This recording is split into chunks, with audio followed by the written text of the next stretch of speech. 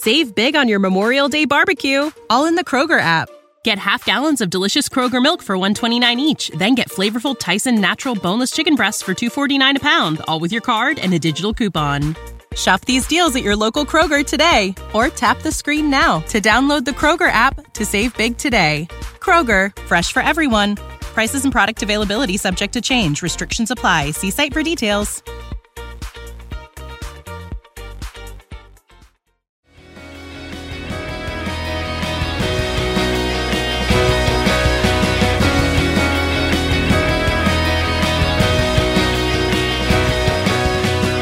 You're listening to the MLS Multiplex podcast with contributors from MLSmultiplex.com.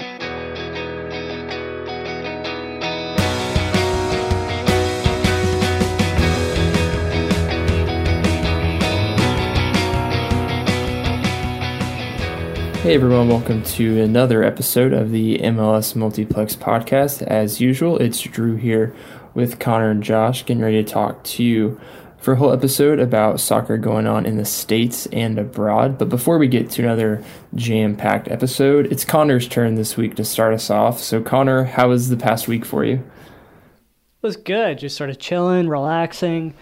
Raptors didn't do very well yesterday, to say the least. So hopefully they bounce back against the Celtics, but who knows? Fred VanVleet's kids arrived in the bubble today.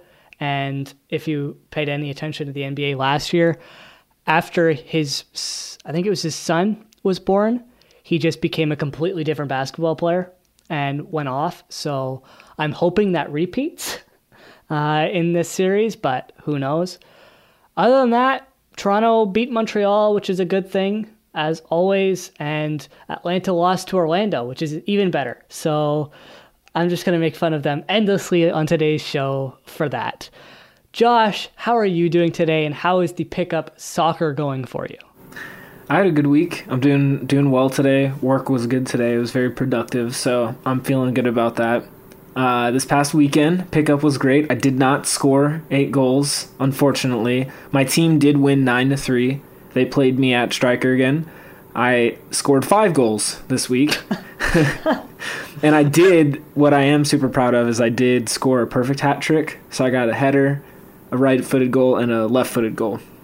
So very, very, very proud of that. I almost got a perfect hat trick a few weeks ago, but I ended up not scoring with my right foot, I think it was. So I got that this week. So I'm feeling pretty good. Drew, how are you doing?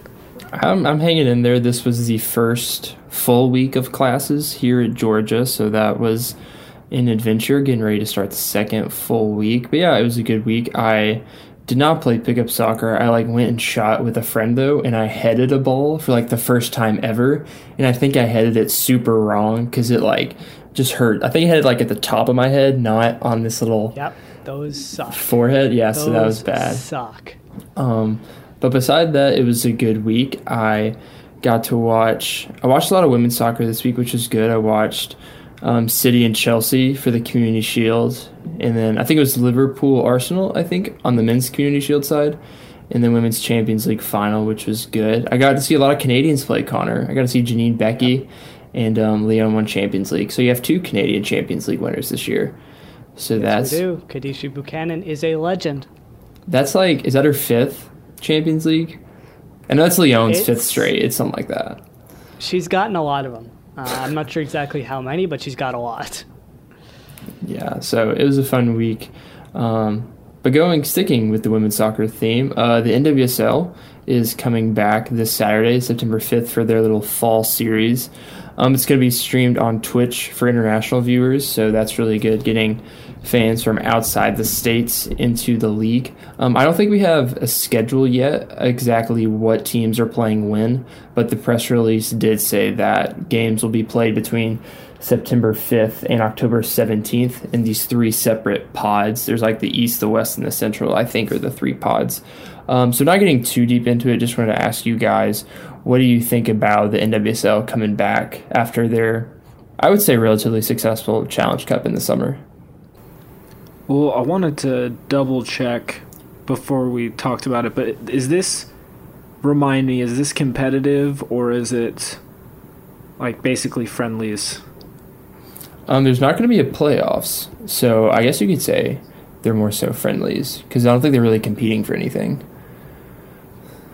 Well, that's what I thought it was. I haven't, to be honest, I haven't really been reading about this too much. But I thought I'd seen somewhere that there wasn't any sort of playoffs involved with it. With that being said, I think that's a very interesting aspect to this, just because I don't think the play is going to take a hit or anything. I still think it'll be super entertaining, but I just wonder if they might tack on a playoffs at the end, or sort of if they might change the plan down the road. And it seems like there hasn't been too much information released. It was announced today that all the games are going to be streamed on Twitch in the U.S. I don't know about Canada, Connor, but going to be streamed on Twitch, so that's exciting because that's free for everybody. I don't think there's any fee involved, so that's, a lot of complaints were about how CBS All Access was keeping people from watching the game, so that's something exciting. And I know there'll be some games on CBS because of lack of college football on Saturdays, so that'll get a lot of attention. So I'm excited for that aspect of it. Just more exposure for the women's league here. Connor, you got any thoughts on this? I'm going to be honest, I haven't heard anything about this, period. I've just haven't seen anything. And I don't know if that's just because I'm in Canada or what it is, but yeah, I haven't seen any sort of advertisements. I didn't even realize that they were already resuming play. I don't know, as long as they can get games, and from the sounds of it, they're going to be playing games on Saturdays when college football would be on. So being able to do that is going to be huge for them, and it's going to hopefully bring in a bigger audience. But yeah, I just hadn't heard anything, so I can't really comment much on what's happening in the NWSL and all that sort of stuff. Yeah, I think you bring up a good point, Josh, because I think one game will be streamed on like big CBS every Saturday in September, which in Georgia usually reserve Saturdays on CBS for college football. So that's going to be exciting to see NWSL on Saturdays. But yeah, so that's exciting. Women's soccer coming back in the States. But going outside the States, really big news that I totally did not expect. Weston McKennie has left Schalke and is now at Juventus. He's in Italy. Josh, you're giving fist pumps, so I imagine you're really excited about this. Go ahead. Did you expect this? Because this transfer came out of the window, just came out of nowhere for me. So did you see this transfer coming, and do you think it's a good move for Weston McKennie? I did not see this move coming at all. It was just a huge surprise when, what's his name, Fabrizio Romano? I can't remember.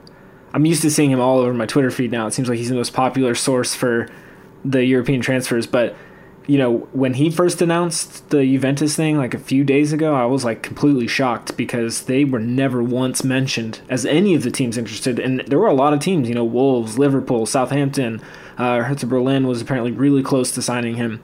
So for Juventus to come out of nowhere and get it is just very, very surprising. Will say, before I talk about the decision is good or not, it's cool to see an American at Juventus. He's the first ever American signing for the club, so that's at least a really cool thing to see. Hopefully there are more in the future. But as far as a good move or bad move for McKennie, personally I think it's a good move, because I think if midfielder Andrea Pirlo is adding you to his team, the same team which he's already gotten rid of Gonzalo Higuain and Blaise Matuidi, then I think it's got to mean something if he wants McKennie in his midfield. Will he get a lot of playing time? I don't really know. I think that just from looking at Juventus's midfield, and Connor, I cannot wait to talk to you about this because I know you disagree with everything I'm saying, but just from looking at Juventus's midfield, and I think he's going to have a solid chance at playing. It should also be worth noting that it's technically a loan move, but I saw somewhere from an Italian journalist that this is a common thing that the Italian clubs do, where they say it's a loan deal in order to skirt around some financial rules. I don't remember the specifics of it, but that shouldn't be alarming to anyone, I don't think. But I think it's a good move. Connor, debate me. Well, just to clarify on the move, it's a $3 million loan, and then I believe it's an $18 million purchase option that Juventus have. I don't like the move, as Josh just brought up. I don't think it's good for his development. When I look at the players that are on Juventus right now, I see Artur, I see Rodrigo Bentancur, I see Adrian Rabiot, and I see Aaron Ramsey. And I don't see Weston McKennie getting in over anyone apart from maybe Ramsey. And I think that's an issue because he's at an age where he's going to want a lot of playing time, and I don't think he's going to get that on Juventus. I like the move in terms of the fact that he's playing under Pirlo, but it's the fact that he won't be getting very many games. And that's worrisome. For me, I want to see him succeed, obviously, but there's still no guarantee that that will happen. And right now, I don't know if this is the right move for his development, personally. I agree in terms of, some of the worrying about the playing time. And yeah, he's at a point in his career where playing time is important. But, I mean, looking at the midfield, yeah, Ramsey's probably... Well, you know what? Now that I think about it, maybe he's not such a penciled-in starter because, again, Pirlo just took over, and the only midfield move that's been made since Pirlo got in charge is Weston McKennie. And again, I think that's a really good indication, and he's definitely not going to get as much playing time as he was at Schalke because he was super important for that team. He did everything for them. He's definitely not going to get as much playing time, but again, learning under Andrea Pirlo, one of the best midfielders of all time ever in soccer, is going to be a huge benefit regardless of how much playing time he gets. Let's just hope that it's enough. Yes, Rodrigo Bentancur is in there, but the fee for him was only 9.5 million euros, and he's been with the team for 3 years. And I will admit I haven't watched a lot of Juventus soccer, but I don't remember him being a player to get a lot of playing time. I haven't heard his name called that often. Even the same for Rabiot, for Adrian Rabiot. I had to look up because I remember how much it was such a big deal for him to sit out that year at PSG. He'd been demoted all the way to the reserves because he wanted out, just for him to get to Juventus and then not really play that much. I think he only made like 10 appearances for them last year. Like, he didn't even play for them that much. So those couple of things, like, yeah, obviously Arthur is going to be really big for them. Yeah, Aaron Ramsey's going to be big for them. But I think McKennie stands a really decent chance of getting some good playing time. I'm interested to see where he plays, personally, because obviously there's now an opening in defensive midfield. And maybe that's where McKennie slots in. Or is that where they put in a Rabiot instead? I think that's going to be really interesting, I guess, competition between the two of them to see who does well and who fits Pirlo's system. Because have we even seen Pirlo manage before? No, this is his first. Remember, he was supposed to take over the one of the academy teams or the U23 team or whatever, and that was going to be his first legit coaching position. So yeah, that's another thing. Who knows what formation it's going to be? It could be 3 midfielders, it could be 4, it could be 2. And again, how is McKennie going to slot into that? And I don't even think people know how to use Weston McKennie yet. I mean, I don't really think, because it's easy with Tyler Adams. What his best position is. Pulisic's, all these other young American players, what their position is. But I bet if you were to try to ask somebody what Weston McKennie's position is, they're going to have a hard time trying to figure that out, just because he's been played in so many places, and he's sort of a jack of all trades, master of none, right? He does a lot, but it's never one specific skill set that he's just really, really good at. Drew, what do you think about what do you think about the move? Do you think it's good, bad? Yeah, I think, again, like you said, Josh, I haven't watched too much Juventus soccer, but I'm excited for it. Again, he's going to a club that winning is for sure the standard, where at Schalke, winning was not very expected in that Bundesliga. And I think we might be kind of discrediting how much playing time he's going to get. Obviously, he's not going to get as much as Schalke. But, I mean, this is a team that's going to be in Champions League, in the Italian League. I mean, Juventus is expected to win the whole thing every year. Maybe the Milan sides might put up a fight, but I think with Juventus kind of running the show there in Italy, that's going to give him a lot of time to play games that really don't mean a whole lot, or they're going to be up big, put in McKennie and see what he can do. And then you have Champions League, they're going to try and rest some guys up. The Italian Cup, I don't know what it's called, but the Italian tournament, that they're going to rest players to keep fresh, and that's going to give him some time to play. So I'm a big fan of it. I like it. Again, like you said, Josh, this move came out of nowhere for me. I'm excited to see him at a winning club like Juventus. And maybe, again, I think you mentioned it, that maybe the playing time will decrease. I think we can all agree on that. But maybe just being under Perillo is going to add a lot to his development, and we'll see that on the men's national team. But it was an exciting move, came out of nowhere. I had to do a double take when I saw the news happen. But Weston McKennie to Juventus, first American at Juve, so that is really exciting news. Sticking with Europe, the big news, Messi, no one knows what the heck's going on. But there was, I think, a part of his contract, if he goes to Manchester City, which I think that's like the biggest possibility. I think it's between like staying at Barca and going to City. But I heard something that there was a part, if he goes to Manchester City, a part of the deal would be he has to spend time at NYCFC in MLS. Connor's pointing his finger up. So Connor, what do you think about Messi possibly coming to MLS, if it even happens? Because this is all just a big rumor. I've been following the situation pretty closely just because I find this so interesting and see it as being potentially huge for the league. And the rumors that I saw, I believe ESPN might have been the first to have it, were Messi would go to NYCFC for 3 years. And after those 3 years, he would move to NYCFC, which would be insane, first of all. Second of all, I don't see that as being incredibly unlikely. I've also, I think, heard Juventus potentially in the mix to sign Messi, although I find that very hard to believe. I think the NYCFC rumor, or not NYCFC, he's not going there initially, but the Manchester City rumor is probably more likely, and I think he might go for it a bit better because he would get to eventually move to New York, but I don't know. I find this entire situation so intriguing with La Liga saying yesterday he's not out of his contract and then him not showing up for like the mandatory COVID testing and now for preseason training as well. I don't know. I think it could happen. I think City's putting together a pretty decent package. The rumors that I saw, I'm not sure if these have been confirmed or not, were like Bernardo Silva, Gabriel Jesus, and I think it was Eric Garcia, plus 100 million euros for Messi. So obviously a lot to pay for Manchester, but when you're getting a guy like Messi, I don't know.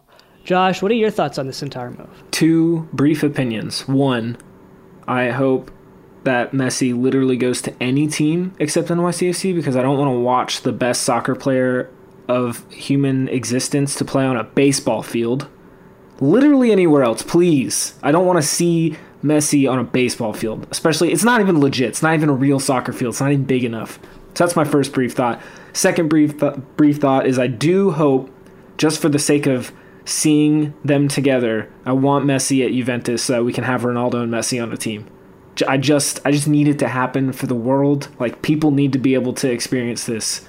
It just needs to happen. I don't even think it will. I'm pretty sure if he leaves Barca, if it ends up happening, he'll go to Man City. But Ronaldo and Messi would be just insane. Moving on, though, real quick. Speaking of Juventus, as we spent a lot of time talking about it, Gonzalo Higuain, the striker, he's been heavily linked to Inter Miami. I even saw some reports / rumors today that they've made a formal offer for him, which I think it would be a good move just because they'd be adding a really good player who can still offer a lot, especially in a league like MLS. I just wonder if it'll be the right move. I haven't been watching too much of Miami, but I'm seeing 2 types of people that view Inter Miami soccer. They say Miami needs a number 9, or they say Miami needs a better chance creator. So who knows if that's even going to help Miami solve the problems. They just lost to Nashville, actually, which don't even know if that should have happened. You look at the talent disparity on those 2 teams, and not great for them. But let's move on even further. Turn our attention over to Salt Lake City in Utah. Big news. Owner Deloy Hansen is looking to sell RSL, Real Monarchs, and Utah Royals. So that's the MLS team, the USL team, and the NWSL team. With all the boycotts and protesting and striking that went on in the middle of the week, which we will talk a lot more later about, or we'll get into it in a second. But before we get into that, that led to some very choice comments from Deloy Hansen. And then after he spoke to his own radio affiliate in Salt Lake, Then even more reports came out about some racist remarks that Hansen has said over the years. What are your guys' thoughts on... I want to know two things. One, how do you feel about how the league handled things? And then two, what do you think about the possibility of a new ownership group coming in and getting all three clubs, or getting one of the clubs, breaking up the clubs? So I want your guys' opinions on that. Drew, I'll start with you. What do you think about how the league handled this situation? Yeah, it's a weird situation because it's dealing with three separate leagues. So like you said, the USL, MLS, and NWSL. Again, the only thing I really saw was leagues condoning his remarks, and I think opening up investigations. I think the NWSL in their press release, they mentioned that. So, I mean, again, I'm not sure what all that entails. Again, it's kind of weird because you have three different leagues and maybe they want to work together on this because it's the same owner.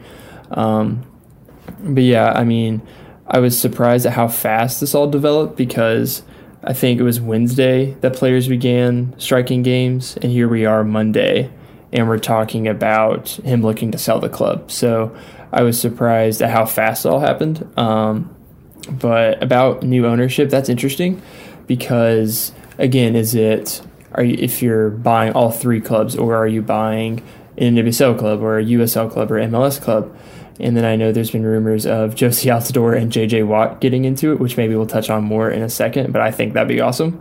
But yeah, again, you look at if they do buy the club, maybe relocation. Again, if they're buying all three, that probably makes it a little harder. But if they're buying one club, that might make it a little easier to move from Salt Lake City to a city that needs an NWSL team, or wherever they feel best. But yeah, I mean, I thought, surprised at how fast it all developed. I think choosing to sell was the right decision. I don't think any league really wants association with this guy after some of the remarks that came out. I think it was The Athletic reported the story, some pretty horrendous things. So yeah, I'm interested to see how this all develops because it's three teams in three separate leagues, and if they'll have any work together at all on this, or if they'll stay as their own independent respective leagues. Connor, what do you think about the situation going on in Salt Lake City right now? It's a bit of a nightmare, to be honest. Just PR-wise and everything along those lines, it's been just brutal for RSL, and Hansen has not made it any better at all. I think all three teams are owned under the same ownership group, so I suppose it is feasible that they sell it one by one, but I think they'd probably try to do it in one giant transaction. I think that might be a bit better financially, although I'm not an accountant and I don't know how the taxes in the US work, so maybe I'm wrong on that, but I think that they'll be sold as one giant entity. And one of the evaluations I saw on Twitter, so take this with a giant grain of salt, is this could potentially be like a $750 million sale, if they're to sell all three teams, which that'll be huge no matter what. And JJ Watt and Josie Altidore better have some really good partners who are very, very wealthy, because they aren't going to be able to do that on their own. But it would be really interesting to see that happen. I don't know what would happen if Josie Altidore bought the team, because he's currently playing for Toronto and he now owns another MLS team. So I don't know what the rules around that are. I don't even know if that's happened before, period. But I think that'll be really interesting to see just how this entire situation plays out. The accusations against Hansen were very, very bad, to say the least. It's probably putting it very lightly. And yeah, it's just really disappointing that this would still happen today. And I saw a lot of people comparing it to Donald Sterling, and he's the modern day or MLS version of Donald Sterling. And in that situation, the league took the team, or forced him to sell the team, and I would have liked that to have happened in this situation, just so that they could have gotten this really bad PR out of the way completely. I know he wouldn't have been a fan of it, obviously, But they do have that option, and I wouldn't have been opposed to seeing that happen. Josh, what are your thoughts on all this? Yeah, my biggest issue with how everything went down, other than Hansen's behavior, which is just absolutely terrible. The only biggest thing that I was disappointed in is, like you said, Connor, the league didn't step in and force him to sell. They kind of just let him do it on his own. Even if they did go back behind the scenes and say, hey, Del Loy, you gotta get rid of the team, man. We can't have you as an owner anymore. Like, why couldn't they at least say that publicly? It just kind of looks weird for them to kind of put out a gray statement in response to his comments in the morning and the athletic report in the afternoon, and then for them to come back a few days later and say Del Loy Hansen has decided to sell the team, instead of we are forcing Del Loy Hansen to sell the team. I just wish they'd been more forcible in that and been more clear in getting rid of him. But other than that, I'm glad he's gone and that they're getting rid of him. I don't want an owner like that. You know, it's just super disappointing. I remember I was just shocked reading his comments on his radio show on Wednesday morning, or Thursday morning, I should say, the following morning after all the strikes. I just could not believe he had actually said those things. So good riddance on his part. As for J.J. Watt and Josie Altidore and all that other entrance, I assume that two guys like that would be part of an ownership group, and it wouldn't, just be them. It'd be sort of like LAFC. You got Will Ferrell as the face of the ownership group, even though there's like 20 of them. Same thing for Matthew McConaughey and Austin FC.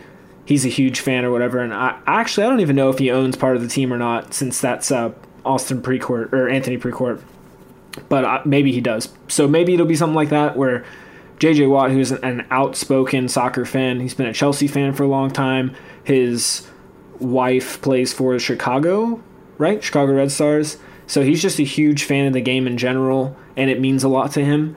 So him and Josie Altidore is the same way. They are both super invested in growing the women's game, so I think they would be very important voices in an ownership group, because there's no way those guys are buying the club on their own. Because like you said, Connor, these MLS clubs, even though they don't make a ton of money, they're valued so high because of the potential for them in the next few years. So that's big. But let's talk just a little bit about where, Connor, you go ahead before we do that. I was just going to say, they're worth a lot of money because it's guaranteed money. There's no risk of going up or down, and that's a lot. I think if the teams were to be sold separately, I think it's pretty much a guarantee, in my opinion, that J.J. Watt will buy the NWSL team, because I think he's just so invested in women's soccer and he wants to see this go so far that I think he could do that, and he would do that. I don't know what that means for his wife or girlfriend. I'm not sure, fiance, what she is to him, partner, I guess. But yeah, this entire situation is just crazy, and all stemming from a basketball team in the Milwaukee Bucks boycotting their games, leading to every other team to boycott in the NBA. And now, or I guess that night, Orlando-Nashville played, but that was it. Every other game was boycotted. What did you guys think of that entire situation? Like, where do you sort of stand on it? I think it was a really powerful move from the players and all the leagues. I do think there were a couple of MLB games. I know the Braves were playing a doubleheader that day, and so and for them and for Orlando and Nashville, it seemed like the Bucks walk out of their game. It didn't really make the round in the news until those other games had started playing. So I can see why those games ended up happening. It's a little bit clearer in hindsight. But yeah, I think it was really cool. It was really great to see just all of these players sort of take power into their own hands and say, hey, we don't need to be a distraction to the bigger issues right now. And even more impressive to me is that they're turning this into concrete action. The NBA announced that every single basketball arena is going to be turned into a voting center for those cities, which is fantastic. And hopefully it leads to even more things. I hope that, because at the end of the day, these owners for all of these sports clubs, all these sports teams, they have tons of power in this country, and even in some other countries, but definitely in this country. So if the players can force the owners to be responsible about the communities they entertain, then great. I'm all for it, and I do really hope it brings about some positive change. Drew, what are your sort of main thoughts on the boycotted games on Wednesday night?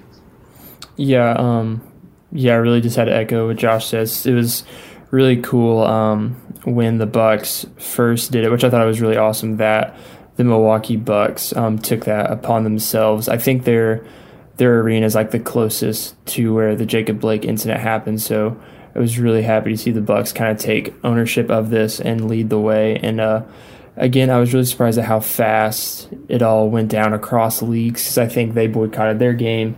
And then I think the Rockets were next. And then you had the WNBA spinning all their games. You had most MLB games being postponed. Like Josh said, I think the Braves were like in the middle of their first game of a doubleheader when the news broke, so they really weren't in a position to just stop playing. Yeah, again, it was super cool to see the players put a stop on everything again, but this time for a much different reason than the pandemic forcing seasons to stop earlier. So yeah, it was awesome to see teams do that. I know there's some question about, I think Atlanta was scheduled to play Miami that day. And then there was kind of concern because you had players going out for warm-ups, and then they came out and left the field, and it was confirmed that the game was over. So yeah, it was really cool to see. Credit to the Bucks for taking leadership of that, and it kind of spread like wildfire across leagues. And yeah, the conversation's still happening even though games are going on. I thought that was a super cool moment. Connor, what did you think about the boycotts on Wednesday's games? I think they were great. I had some family who were exactly on page with it because they didn't really understand why they were doing it. But once you watch the news, and the fact that they were boycotting games was the very first story, I think proved to people why they were doing this, because these issues were now first story on every news station around North America, which I think is huge. And I think it also should be mentioned that the Bucks they were the first team to boycott, but the Toronto Raptors and Boston Celtics had been very vocal the day before on the Tuesday, saying that they were thinking about boycotting the games. And that's sort of what got the wheels turning, and what eventually led to the Bucks boycotting their game and all the other games being boycotted for the next 2 days. And that's one thing we do need to point out, is these games weren't postponed, they were boycotted, and the leagues had to move them. I think that's something that we need to realize, and something that we need to understand, is a lot of news sites and a lot of people have been saying the games were postponed, when in reality it was a boycott that forced them to be postponed. And I think that needs to be pointed out, because this was the players' initiative, this wasn't the league's.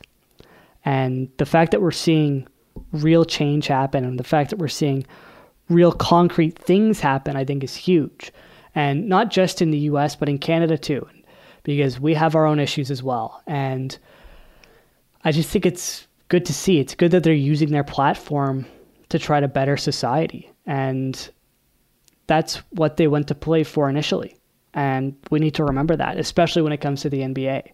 That's why they went to the bubble, is to try to keep that platform and use the platform that they have to spread this message.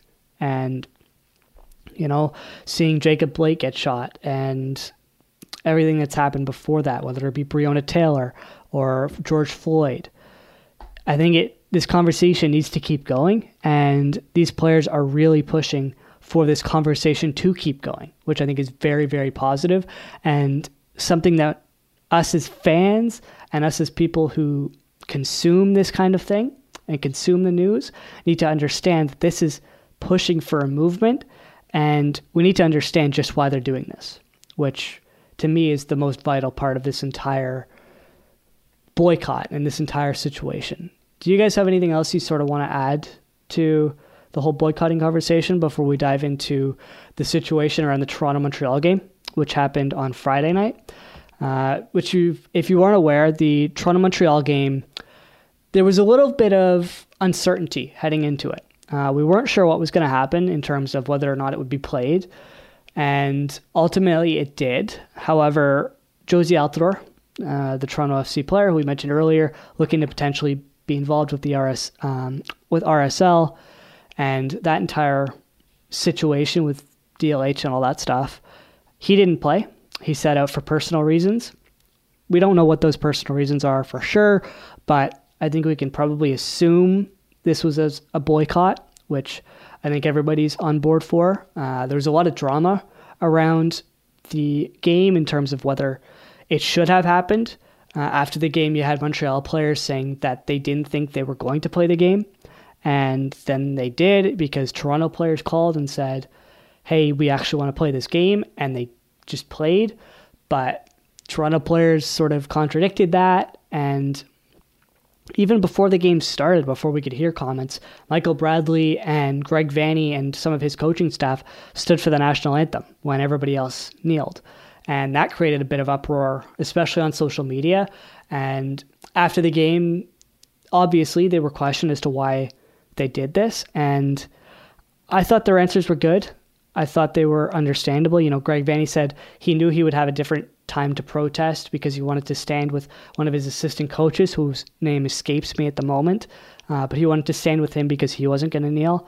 And Bradley said he used that moment to sort of think about the people who have been killed. And he's been very vocal in the past about social rights issues and racism, and very vocally against somebody in the White House and that entire thing. So I don't know. I just think that entire situation was really, really interesting. Do you guys have any sort of thoughts on how that played out and what happened, what should have happened, anything along those lines? Yeah, I understood why Michael Bradley and Vanney and some of the staff stood. I don't know what that exactly accomplishes at this point. You know, I'm of the belief that none of the anthems should be played unless it's an international game, just because there's just no purpose. And I think from what I've heard, it's just the U.S., Canada, and Russia that plays national anthems before their sporting events. All the other... I think go ahead. Ukraine might do it because of the war.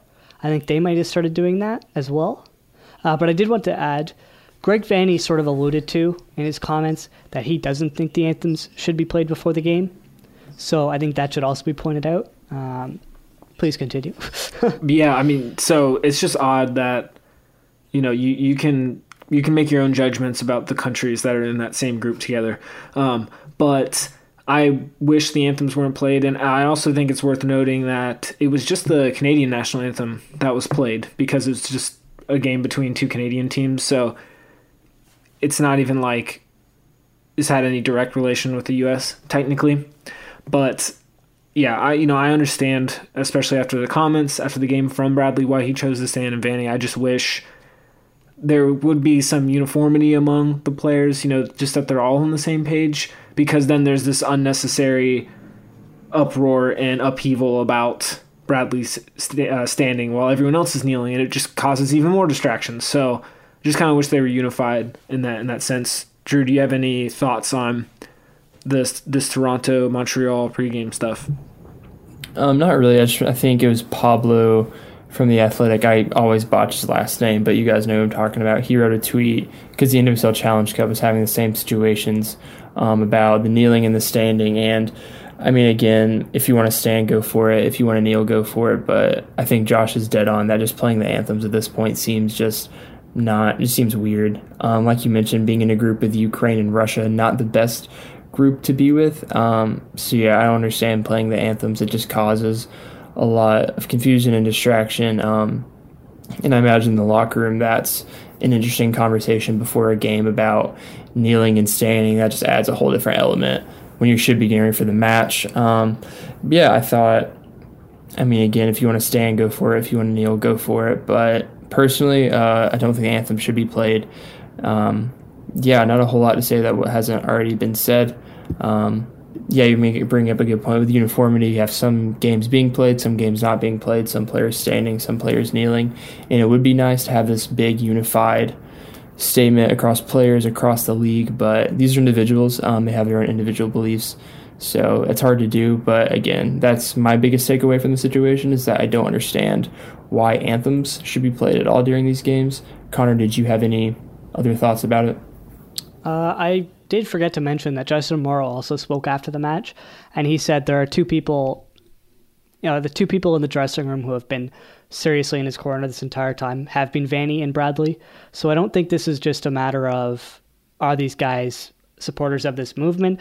There was something else there, and Look, it shouldn't be about whether or not these people are kneeling. It should be about whether or not there's actual change happening and whether or not it's starting a conversation. And unfortunately, with these two major members of Toronto FC not kneeling for the anthem, it sort of diverted away from that a little bit, and that should be mentioned. But on the anthems front, they already have a great Hans Zimmer anthem. Why don't they just play that before the games? Like, do what they do with the Champions League and take advantage of probably paying a lot of money to a composer to write this score for them and be the first league to not have anthems. Because realistically, if it isn't a national game, why are we doing it? Like, just a genuine question. Why are we doing it? There's really not really a point anymore. And people are sort of moving away from that, personally. Everybody has their own beliefs, and I understand that. And if you're a supporter of the anthem and you think that it should be played, we all understand that. And it's just personal preference, ultimately. But understand that this may not be the exact belief that everybody else holds. And maybe it's time to divert away from that and do what England and France and Germany and all the other major soccer leagues are already doing in not playing the anthem. Do you guys have anything to add before we get into the other games this week that weren't just covered in controversy? I wanted to ask really quick, do you think because we're a league of two different countries, do you think that adds a different element to anthems being played? Because you have Canadian teams playing American teams a lot of the time. Do you think that changes things compared to other domestic leagues? I want to ask, did they play the anthems prior to 2007? You mean before Canadian teams joined? Before Canadian teams showed up, I guess. Yeah. I would say, I don't know the exact answer to that, but I would say probably, just because this has been done at sporting events in the States for just a long time. So it was probably customary since the league is relatively new compared to the other sports leagues. Yeah. I think it's a very weird conversation to have because it's something that a lot of people believe in and a lot of people don't believe in. And it's just a matter of, where do you stand personally? Personally, we sort of stand on the fact that we don't think it should be played.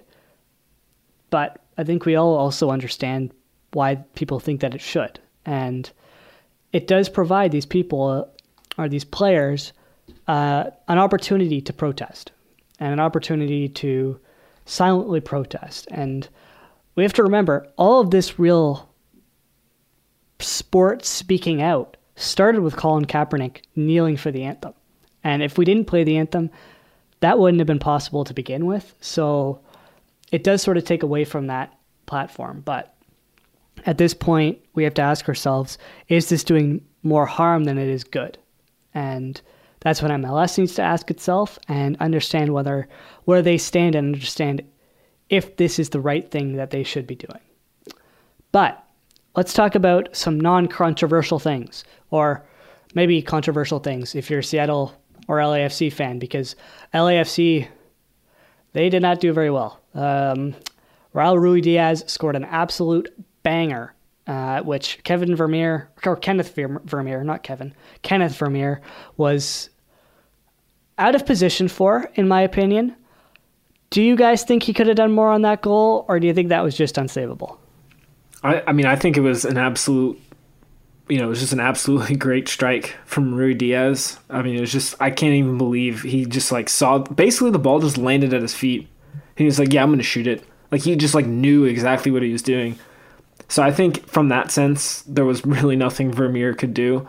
That being said, I think he's been kind of mistake prone. Like, he hasn't been a great shot stopper so far in his time in MLS. So it's not all that surprising. And then even later in that game, one of Jordan Morris's goals, he came way out of the goal. I think Morris wasn't even in the box yet, and he went to tackle the ball away, and Jordan Morris just moved 1 inch to his left and left Vermeer on the ground and then put it in the net super easily. So I don't know, some questionable choices from Vermeer. So it's kind of a perfect mix, I think, of Rui Diaz's strike and Vermeer's lack of positioning. But for me personally, from that game, the biggest thing that is sticking out to me is LAFC have scored just once since MLS is back. Twice if you go back to that game against Orlando City in which they got knocked out before the penalty shootout. So something's up with them. I don't know what it is. I know Edward Atuesta didn't play, and the team is not as good without him. Obviously Carlos Vela is out, but they didn't have a problem scoring without him in the tournament in Orlando. So I don't think that's a fair excuse, especially when you have Diego Rossi, Bradley Wright Phillips, and Brian Rodriguez as your front three. Like, you should still be scoring goals, especially against the LA Galaxy. And I mean, you tore apart Seattle back in Orlando. This isn't that different of a team. Like, of course they play better in this case than they did down in Orlando, but at the same time, like, I'm pretty sure it was the same center back pairing. No, it was a different center back pairing, but the point remains, Seattle's back line is not what it was. LAFC should have scored more than just once. Drew, what were your thoughts on that game? Yeah, I thought kind of go on the opposite end of that. Seattle has scored 6 goals in 2 games. They scored 3 against Portland in their first game and then dropped 3 on LAFC. And specifically, Jordan Morris, obviously that 2-goal performance.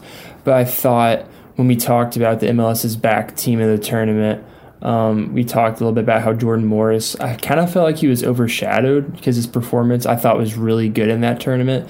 But just because Diego Rossi and Nani had those like 2 wing positions in the team of the tournament, I felt like everyone just forgot about Jordan Morris's performance. And granted, Seattle didn't make a trip to the final or anything like that, or didn't win golden boot. So I thought he did really well in the MLS's back tournament, and it's bleeding over, I think, in this little phase 1 bubble. Granted, he kind of caught the LAFC keeper making a really weird decision and just took that one simple touch.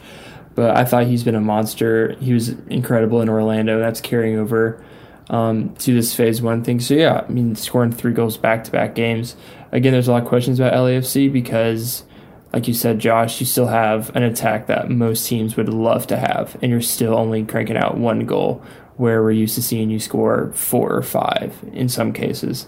So, but I when I watched this game, I was more focused on Seattle keeping up and scoring 3 goals again, and really Jordan Morris keeping his form from the MLS's back tournament and carrying over now. Connor, what did you think about Seattle's win? I think this is just Seattle in August, and we should all be used to the fact that they're a second half of the season kind of team, and even though we've only played 5 games, we're technically, in terms of when the season would actually be being played, in the second half. So obviously Seattle are going to be insane. But I don't know. Like, Josh brought up his overrated Diego Rossi, as he believes. So maybe that played a factor, although I think he's good.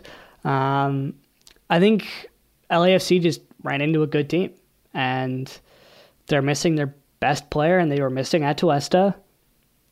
That's 2 of your best players and 2 of your most important players. So I understand the fact that they maybe got beat a little badly. But I don't know. I don't think that's taking anything away from Seattle. I think they're also good. I think Rui Diaz has been playing very well. Jordan Morris has obviously been playing very well. And LAFC is going to be a team to watch to see whether or not they can actually make some noise this season, or whether or not this Carlos Vela injury is going to really cost them everything. Let's move on to Portland versus RSL. What did you guys think of that game? Because that was an insane match, ended in a 4-4 draw. Drew, we haven't heard very much from you today because it's mostly just been Josh and I ranting. What did you think about this game? It was, first off, a very entertaining game. Damir Kreilach, as Damir Kreilach does, just shows up in random times with the coolest goals. So that was cool. Probably the most entertaining game of the week, even though I don't think any of us picked it as our game to watch last week. But my biggest takeaway from that game is that Portland's let in 7 goals in the past 2 games. We talked last week about their performance against Seattle and how it kind of felt they lost 3-0, and it felt like that 3-0 wasn't too justified because I thought Portland was really good in that loss, but just you had some offside calls go your way, and Stephen Fry made some pretty incredible saves. But yeah, I mean, 7 goals in 2 games. Granted, their attack was Portland's attack, scoring 4 goals, but you score 4 goals a game, you expect to win. So, and this is a team that we're used to, that being their strong suit, is sitting back and defending. And we talked last week, maybe there was a little bump in the road after an extended stay at the MLS's back tournament, obviously winning the whole thing. But I mean, the second week, I was expecting him to get the win, and I was surely not expecting to let in 4 goals. So credit to RSL, it took advantage. Krylak again with a worldie. And yeah, I mean, 7 goals in 2 games definitely needs to change if they want to make a run at this. But again, I mean, they won MLS's back tournament. So really, I mean, it's kind of hard to think of an incentive with these games because you already have that Champions League spot put up. But I mean, at least have some kind of effort on the defensive side because 7 goals in 2 games is not going to cut it. Josh, what did you think about the 4-4 draw? It was extremely entertaining. I'll say that. The highlights are really fun. I watched them the next morning. And Corey Baird, insane dribbling. Sebastian Blanco with a great left-footed curler into the side netting. It was awesome. A lot of good goals. That being said, I am starting to worry about the Timbers just a little bit. Like you said, they've given up a lot of goals, but my biggest issue is that they gave up 2 goals in like the last 4 minutes of the game. This could, I think, potentially be harmful to them mentally as a team and sort of with the team morale, because giving up 2 late goals in a game that you pretty much dominated for the most part, like that's got to be pretty crushing. So we'll see if it affects Portland going forward. Obviously, you know, those Western Conference games, you know, they're playing Seattle and obviously RSL, but all these teams have these little pods that they're in this first part of the phase. So I'm wondering how that's going to affect Portland going forward. Connor, what are your thoughts on this match? I didn't really catch much of it. I saw the Krylak goal, which was really nice, and I think he did it again. He's done it before. Karate Kid Part 2, baby. Yeah, so that's kind of impressive to be able to do that twice and do it accurately. But I don't know, 4-4 draw, you can't ask for much more in terms of a soccer game. Like, you want goals, you got goals, that's for sure. And clearly an exciting finish if RSL scored twice in the last 5-10 minutes. So I think that's just good for soccer and good for both these teams, even if they allowed way too many goals on Portland's side and RSL's side. I'm not really worried about Portland. I think they're still trying to get their feet under them. They've played a lot of soccer over the last couple months, and I think we need to keep that in mind in terms of the fact that a lot of these teams are pretty well rested and they're having to play against guys who are full energy and full health, and we don't know if all these players are at full health yet because they finished like 20 days ago was their last game at MLS's back. So I'm going to give them the benefit of the doubt. I think that they'll get better as the season goes on, and they do have that Champions League spot locked up. If that even happens this next year, question marks around that because COVID. But let's talk about some other bits of news. NYCFC and Orlando both finished the week with 2 wins. This is your time, gentlemen. Let your souls out and just rant, because Atlanta United finally lost to Orlando. And how are you feeling? Personally, I'm not that upset about it. I think most Atlanta fans kind of knew this was going to happen. Like, they were pretty much bracing themselves. Especially, I mean, props to Orlando. They made it all the way to the MLS's back final. It definitely wasn't a fluke. They were clearly one of the better teams in that tournament. They're still playing basically the same way.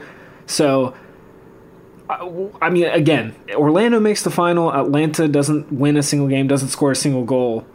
With that knowledge, you would say, oh, yeah, of course Orlando's going to win. So, as myself, a rational fan, I wasn't necessarily expecting Orlando to win, but I knew the possibility was higher than it's ever been. That being said, I also wasn't too disappointed in the way Atlanta was playing, because if you take away their 2 fatal errors that led to 2 goals like directly, then it's a decent game. It's 1-1. There were some promising things from some players. It was good to see Jurgen Damm on the field. Kubo Torres got some more time this week. George Bellows looking very good for being 18 years old or 19 years old, however young he is. So I think there's a lot to like about Atlanta. And, at this point, I'll take whatever the team can give me as a fan because of how crappy things have been up to this point. Wins are going to be great. I'm not expecting much out of them. My expectations are super low at the moment. Drew, what were your thoughts on Saturday's win, the inevitable, or Saturday's loss? So, my biggest thought was, like, I don't know if it did it for you, Josh, but, like, my TV cut out, like, half the time during that game, and I missed the only goal. Because, like, yeah, I thought, like, there was a storm in Atlanta, because it was on Telemundo, and I thought there was a storm in Atlanta. That's, like, why it wasn't working, but it was perfect outside. So that was a bummer. I missed the goal. Like, the TV came back on. I was like, oh, crap, we scored a goal. But, yeah, I mean, again, if you're going to lose to Orlando, lose in 2020 without Joseph Martinez, like, we knew it was going to happen. And, yeah, like Josh said, I don't think Atlanta played too bad. I thought they missed a penalty there at the end. I don't remember whose boot it was, hit whose head. But I thought they missed a penalty there. I think Barco hit the post on a free kick. So they didn't play too bad. Again, the loss was going to happen eventually. Orlando wasn't a fluke run. You can't make a fluke run like that in those conditions. But yeah, I think Josh made a good point with George Bello. He was flying all down the left side. So it sucked. I was picking a draw because I thought there's no way Atlanta was going to win. But yeah, Orlando's good. Atlanta's not right now, but positive vibes as I think the team's getting better. And Pedro Gallese had a really good game too. Orlando's goalkeeper. He made that save on the corner kick was ridiculous. Exactly, and there was a couple other good spots that he had, good saves that he had. So definitely, I respect the win that Orlando grabbed. I'm not the most upset. Again, if this had been literally any other year, then I would be pretty annoyed, maybe a little embarrassed, but 2020, it's different. Some other little bits of news. Chicago got their first win in their return to Soldier Field. Obviously, unfortunately, it wasn't in front of fans, but they destroyed Cincinnati 3-0. Speaking of Cincinnati, they drew Columbus, that was the only point Columbus got this week. So for a team that was in the lead of the standings at the end of last week on our podcast, they are no longer in first place. DC, they got slaughtered by Philadelphia 4-1. Former Atlanta United player Julian Gressel, according to Twitter, was awful, even though he did score DC's only goal, so I guess he sort of made up for it. Personally, the biggest news for me was the domestic players, the young domestic players, I should say, that had a huge day on Saturday, on the 29th.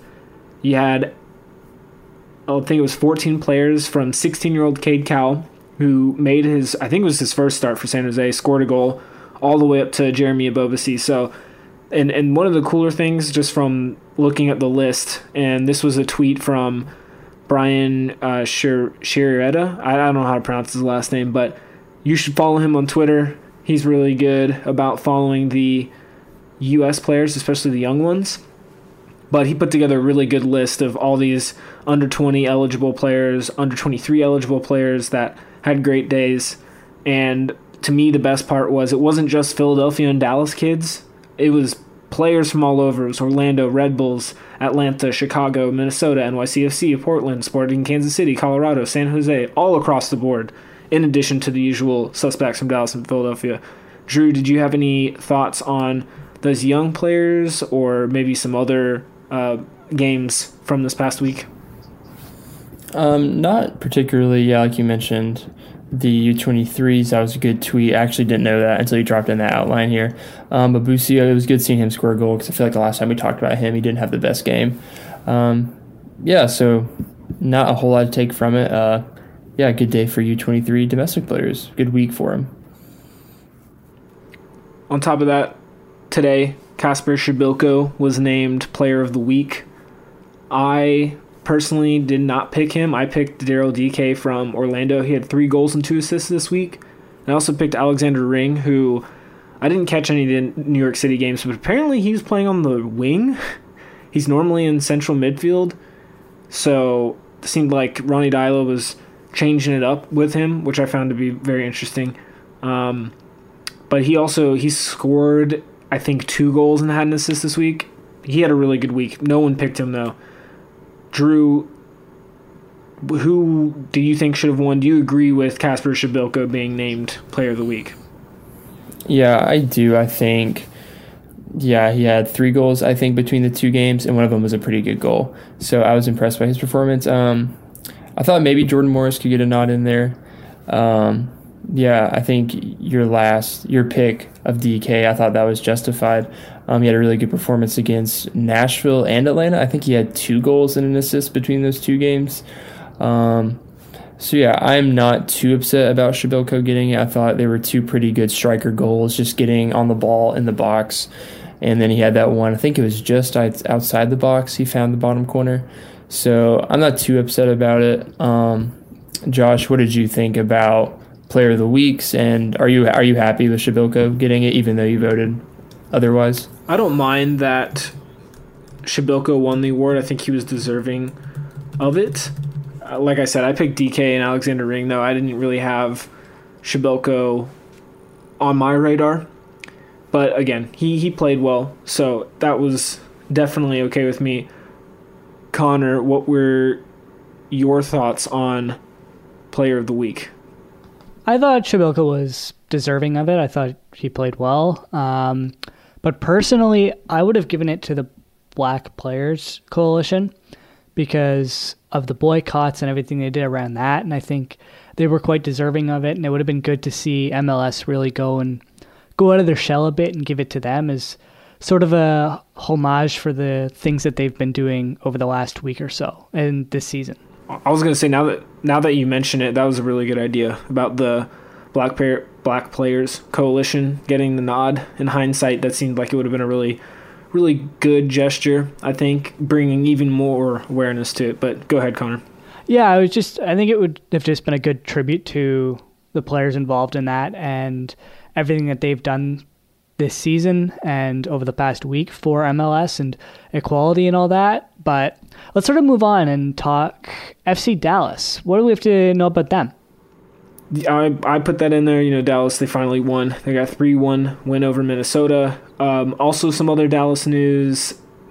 Paxton Pomykal is injured and it's looking like he's going to miss the rest of the season, which is a huge bummer for any U.S. men's national team fans. And then on top of that, Fafa Picault. He, among many other players around the world in basketball, in other soccer games, he put up the Wakanda Forever gesture, crossed his arms as a goal celebration. I know Gianluca Busio did the same thing as well because Black Panther actor Chadwick Boseman passed away on Friday night.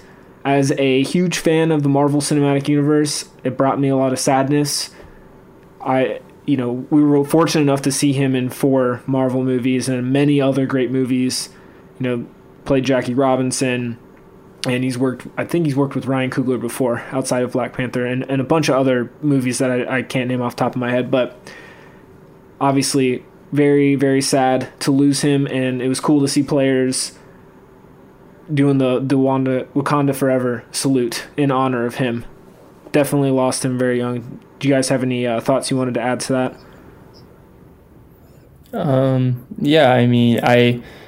Obviously that sucked to lose him. He was such an awesome person, and like you mentioned, the Marvel movies, 42 was like the movie that I knew him from, because I watched it after a youth baseball game, and that was the best representation of Jackie Robinson I've ever seen. So to lose someone who portrayed Jackie Robinson as well as he did, super big blow. And I know Black Panther means so much to so many people, so awesome to see MLS and players across sports honor Boseman, a great actor and a great person. Did you have any thoughts on it, Connor? Yeah. It's such a sad situation. It was so unexpected because he didn't tell people, and I understand that. I understand wanting to keep that private because it's his private life, and I think it's just inspirational how he was able to keep this a secret and how he was able to do so much and film so many movies and have such an influence on society while going through this awful, awful disease and all the treatments that he would have had to have gone through. It's just a really unfortunate situation because he was such a role model for little kids who, especially of color, because they didn't have someone up until Black Panther who looked like them and who they could look up to as a superhero. And he really embodied that role. He embodied who that was, whether it be the fact that he was doing all these things while secretly fighting this disease, or going to hospitals and seeing kids who are ill or hurt or anything like that. Just everything he did showed how good of a person he was and how much he cared about people. And I think that's what really shows who Chadwick Boseman is. He wasn't just an actor, he was a good person. And I think that's what you really need to strive for in life, is to be a good person. So it was really sad to see him go and unfortunate to hear the news. And I was upset about it, as I know a lot of people were, but we'll have his movies and we'll have his influence, and he's always going to be somebody who people look up to. I think that's the main takeaway from his passing and everything that's sort of come out of it. Let's move on, though, and let's talk about the standings, because I'm very happy about them. Toronto FC is leading the league in points, and I couldn't be happier, frankly. But what do you guys sort of think about the standings? And do you have any sort of surprises there? What are your sort of thoughts on it and everything around Toronto being at the top of the standings, having only played really Vancouver and Montreal? Just to refresh our listeners, it's Toronto in first in the East with 18 points, Columbus 17 points in second, Philadelphia 15 points in third. To me, the biggest change in this is, obviously, I mentioned it earlier, Columbus only got 1 point this week, which is big, because I don't know if they're going to award Supporters' Shield or if that's even going to go towards the Champions League spot, but if there's a year to win it, this is probably the year. So Columbus are probably going to be disappointed that they dropped some of those points this week. Also, Red Bulls, remember a week ago, they were in the top three, so they're completely out of that now. Philadelphia's jumped up in there.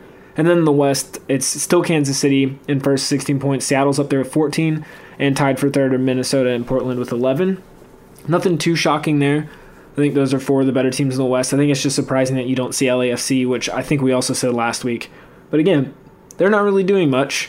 They seem to be losing, which is weird. I think I just saw, actually, that this is just the third time in their history so far that they've lost consecutive games. So that's kind of a big deal. Drew, what do you think about the standings? Yeah, I mean, like you said, nothing too crazy. Portland in fourth, I think that might be beginning to slip away from, I don't know where they were last week, but if they keep it up, then I don't think they're going to be in fourth for very long. LAFC in that seventh spot is pretty shocking. Vancouver in last, and Inter Miami in last in both their conferences. DC United in next to last in the East. I know we didn't have a whole lot of expectations for DC United, but I definitely didn't expect them to be as bad as they are.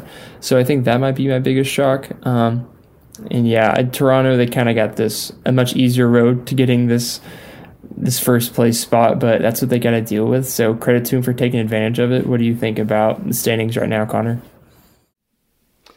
Well, obviously, I don't have an issue with it. I feel like that's a shocker to everyone.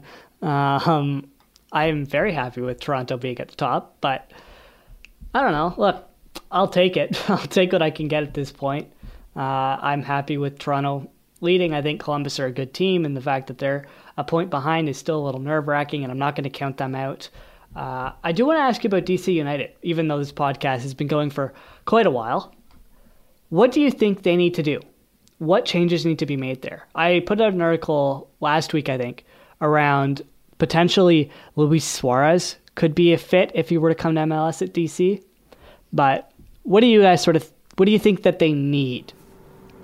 I think they need a new coach. I think they need a bunch of new players.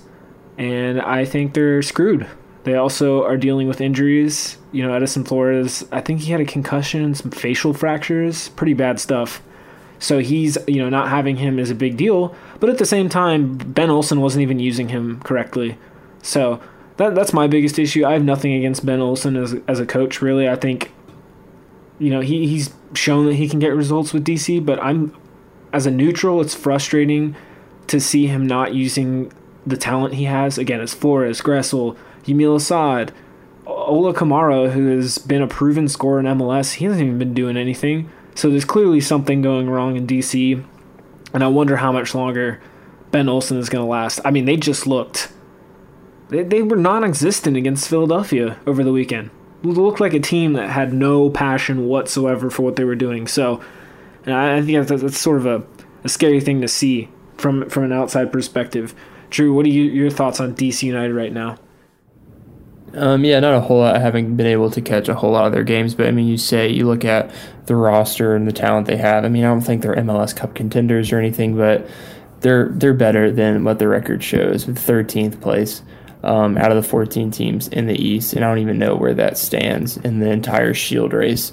But yeah, I think you hit the nail on the head. They have so much talent, and injuries obviously aren't helping, but they're better than what they're shown, and to me that points to the coach more than anything. So they're in an interesting spot because they have a lot of talent, but it's just not coming together for whatever reason. So yeah, I think you hit it pretty well that the coaching needs to change or shift totally because they have way too much talent to be where they're sitting at right now. What do you think about them, Connor? I think they probably just need a new coach. I would love to see Suarez play on that team. I think that they would work really well in a 4-1-2-1-2 wide formation. Having Kamara and Suarez up top with like Gressel and Flores on the wings and maybe Higuain at cam, or something along those lines. I think that could be really intriguing. But yeah, they just need more, and they need to play better. They haven't really fully recovered from the departure of Wayne Rooney, and they really need to sort things out and get back to where they were and the threat that we thought they were. So let's give our final little segment as Josh is yawning. What are your matches of the week? Who wants to start? I'm going to start. I've got LAFC versus San Jose. I'm super excited about this. San Jose played pretty well against LA Galaxy this past weekend. They lost 3-2. Again, we mentioned Cade Cowell. He's pretty good, 16-year-old first start. The reason why I'm super excited for this game is because these two teams, when they faced off against each other last year, it was a very fun clash of different tactics. Again, San Jose have the man-marking scheme under Matias Almeida, which is always entertaining. But against a team like LAFC that presses and possesses, it's especially entertaining. It was very back and forth. People will remember Carlos Vela's wonderful goal last year in which he put 3 or 4 San Jose players into the ground with his awesome dribbling. So, and it was quite unfortunate for San Jose because I remember watching that game and thinking, man, San Jose they were close. They hit like the woodwork a couple times. They had a few really, really, really good chances. Didn't capitalize on it. Obviously, you can't do that or else you get destroyed by LSC, which is exactly what happened.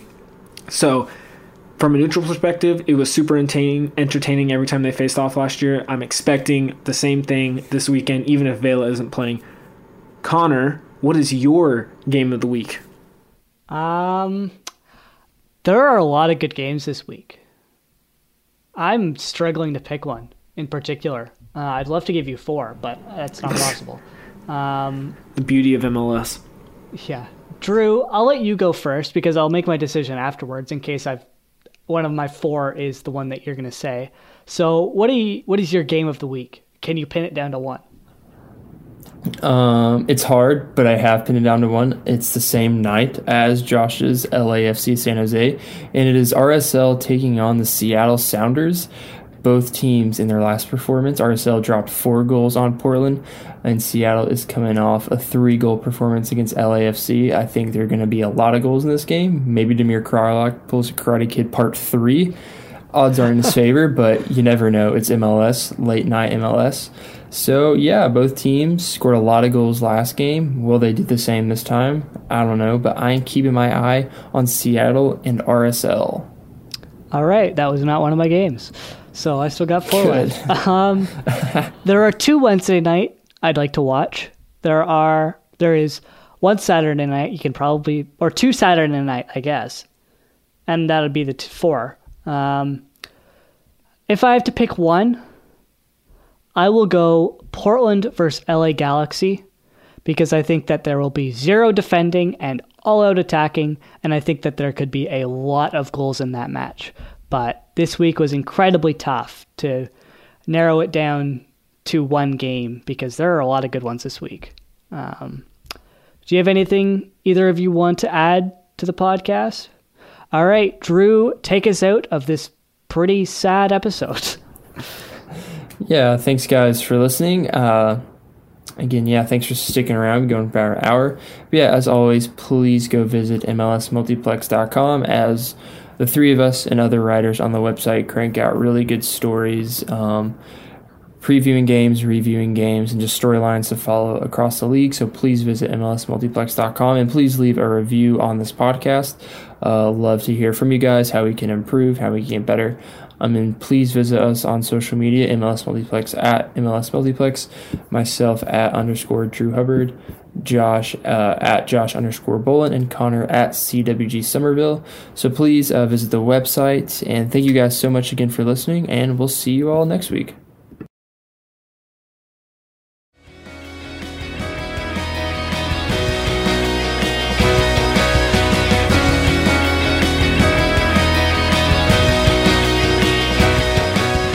Thank you for listening to the MLS Multiplex podcast. Check out all of the contributors' written work at MLSmultiplex.com.